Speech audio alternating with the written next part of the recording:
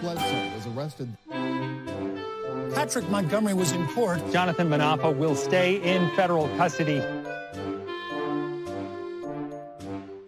No, I don't take responsibility at all.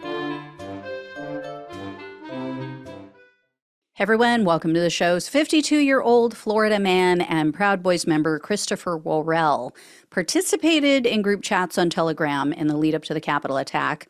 And he traveled to D.C. with another member of the group who talked about physically blocking Congress from certifying the election on January 6th.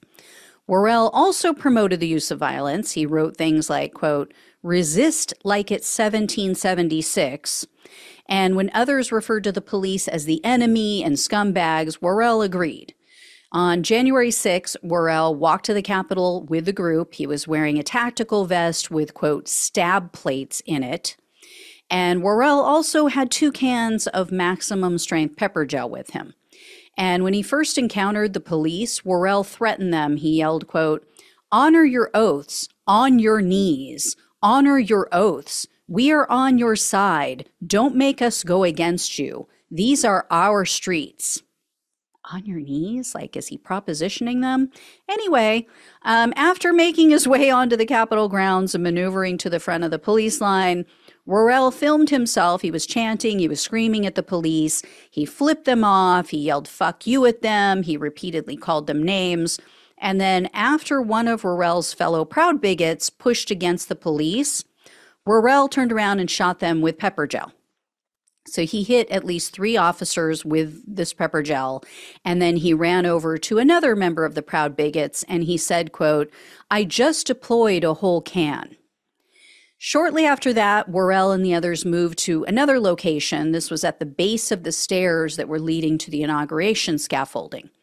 After another member of Worrell's group pushed against the officers, and that set off the crowd and everything just went crazy, and that helped to break the police line, Worrell was heard yelling, quote, "yeah, taking the Capitol." He actually never entered the Capitol, though. He did end up walking up the stairs. He was on the Lower West Terrace, but he didn't actually enter the building. But he remained on the Capitol grounds within the restricted area for about an hour, and they say he was within several feet of the Capitol doors. Following the Capitol attack, Worrell received a Proud Boys challenge coin. So you guys may have seen this. It showed the date. It had an image of the Capitol building. There was a noose, a guillotine, and flames. But, you know, it was a peaceful protest. So Worrell went online and he was downplaying their violence while he's celebrating behind the scenes. On Facebook, he wrote, quote, "the violence was perpetrated on civil protesters. Not one person was causing harm or inciting violence on those Capitol steps. The Capitol Commie Police fired tear gas and flashbangs into a peaceful crowd." Peaceful, just, you know, hitting them with pepper gel. He later admitted at his trial that, yes, that statement was false, and Worrell posted additional lies about the police opening doors, about them letting people in. He repeated those lies then again in an FBI interview on January 18th of 2021, and he blamed the Capitol attack, of course, on Antifa, BLM, paid actors, you know, the typical yada, yada, yada. So Worrell was arrested on March 12th of 2021, and in a second superseding indictment, he was charged with obstructing an official proceeding, entering restricted grounds with a dangerous weapon, disorderly conduct on restricted grounds with a dangerous weapon, physical violence on restricted grounds with a dangerous weapon, physical violence on Capitol grounds, civil disorder, and assaulting officers with a dangerous weapon. Worrell refused a plea deal. He opted for a bench trial.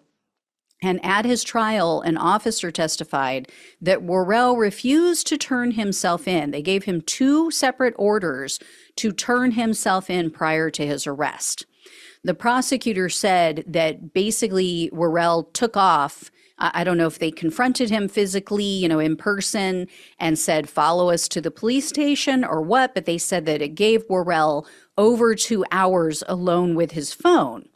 During those 2 hours, he received 2 messages from other Proud bigots, and they advised him to turn off his location and then also to clear his phone. Worrell replied to one of them and he said, quote, "Done, gonna zap it." And the police found videos on a backup cloud service that were not on Worrell's phone when they seized it. His Telegram app had also been deleted, but the FBI said that they were able to recover some of his communications on the app on other Proud Bigots phones and on their apps. And then Worrell participated in 2 proffer sessions following his arrest. So that's where you're supposed to tell the truth and nothing but the truth and give up what you know so you can get more leniency for yourself. Well, he continually lied to the FBI in these proffer sessions, continued to downplay his actions.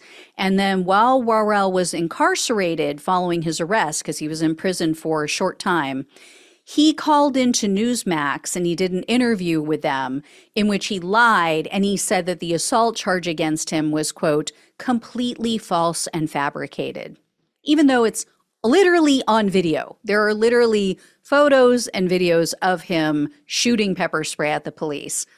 So Worrell continued to lie during his trial. He was ultimately found guilty on all counts. So Worrell faced up to 20 years in prison, 3 years of probation, and $250,000 in fines. And this time, the prosecutor requested a pretty decent sentence.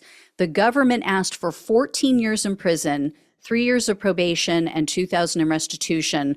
Plus, they set a fine of up to $181,000. They said in their sentencing memo that the fine should be based on his fundraising. So they were going to leave it up to the judge on the specific amount. And the prosecutor sought a longer than normal sentence in this case for quite a few reasons. So for one, Worrell has a criminal history. Some of it is dated. So he had 3 convictions between 1991 and the year 2000, basically for property crimes, and then 1 charge of disorderly conduct. Then, years later, Worrell pleaded no contest after impersonating an officer. Apparently, he tried to pull a woman over. She was driving alone. He tells her he's a cop. He tries to pull her over. And then the police found handcuffs, weapons, and a fake badge in his vehicle. So that's pretty creepy. Worrell has also lied about his time in the military.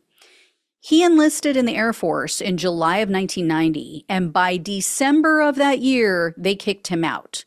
They said that he failed to show up for work on 4 different occasions. He also left base against their orders on 2 other occasions. And then he lied about being able to leave base. Yet in interviews and written communication, Worrell has told people that he, quote, fought in a Muslim war. And then Worrell claimed that, quote, during Desert Shield/Storm, there were, quote, scuds dropping around us. I have to say, stolen valor is so gross. It is one of the most despicable acts ever.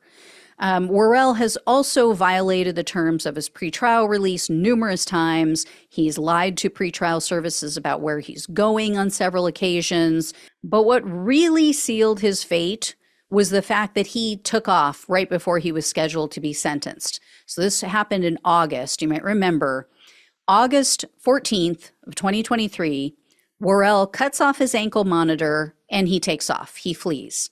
He was just going to ditch everything, never come back.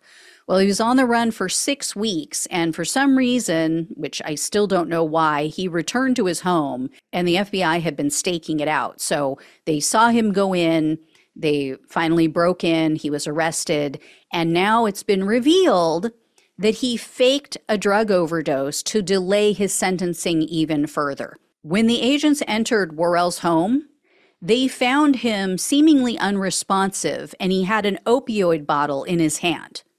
So he was taken to the hospital, and he was there for 5 days. He was under constant supervision by the sheriff's deputies.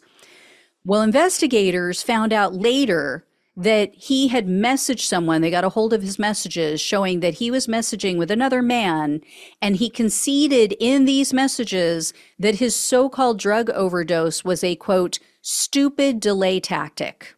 Those were his words. U.S. District Judge Royce Lamberth presided over Worrell's case, and at the sentencing hearing, the judge said Worrell's claims of being a political prisoner were wrong and, quote, It's not okay. The court can't send a message that it was okay. Worrell spoke before his sentencing, and he praised the prosecutors. He praised the court for showing him fairness. He also said, quote, "If I could go back in time, I would change many things about that horrible day." I'm not buying it. In the end, Worrell was sentenced to only 10 years in prison, 3 years of probation, and $2,000 in restitution. So he did receive one of the longer sentences so far, but it should have been longer, honestly. And also, no fine whatsoever that I could see. It's not in the court dockets. It's not anywhere. So he got away with fundraising almost $200,000. That's bullshit. And I think the judge would have given him more time if he didn't have cancer.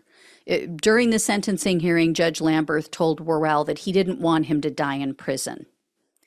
I mean, that's kind of on him, right? He had cancer when he went to the Capitol. So if you're well enough to go and participate in an attempted coup, an attempted takeover, and an insurrection against the United States government, sorry, but you're well enough to go to prison for the full amount of time, for a legitimate amount of time. Anyway, I will let you know if I hear any more. At least he will not be out for the next election. Thank you all so much for watching and listening. Please like, share, and subscribe. Please donate if you possibly can. Love you all. Take care. Talk with you soon.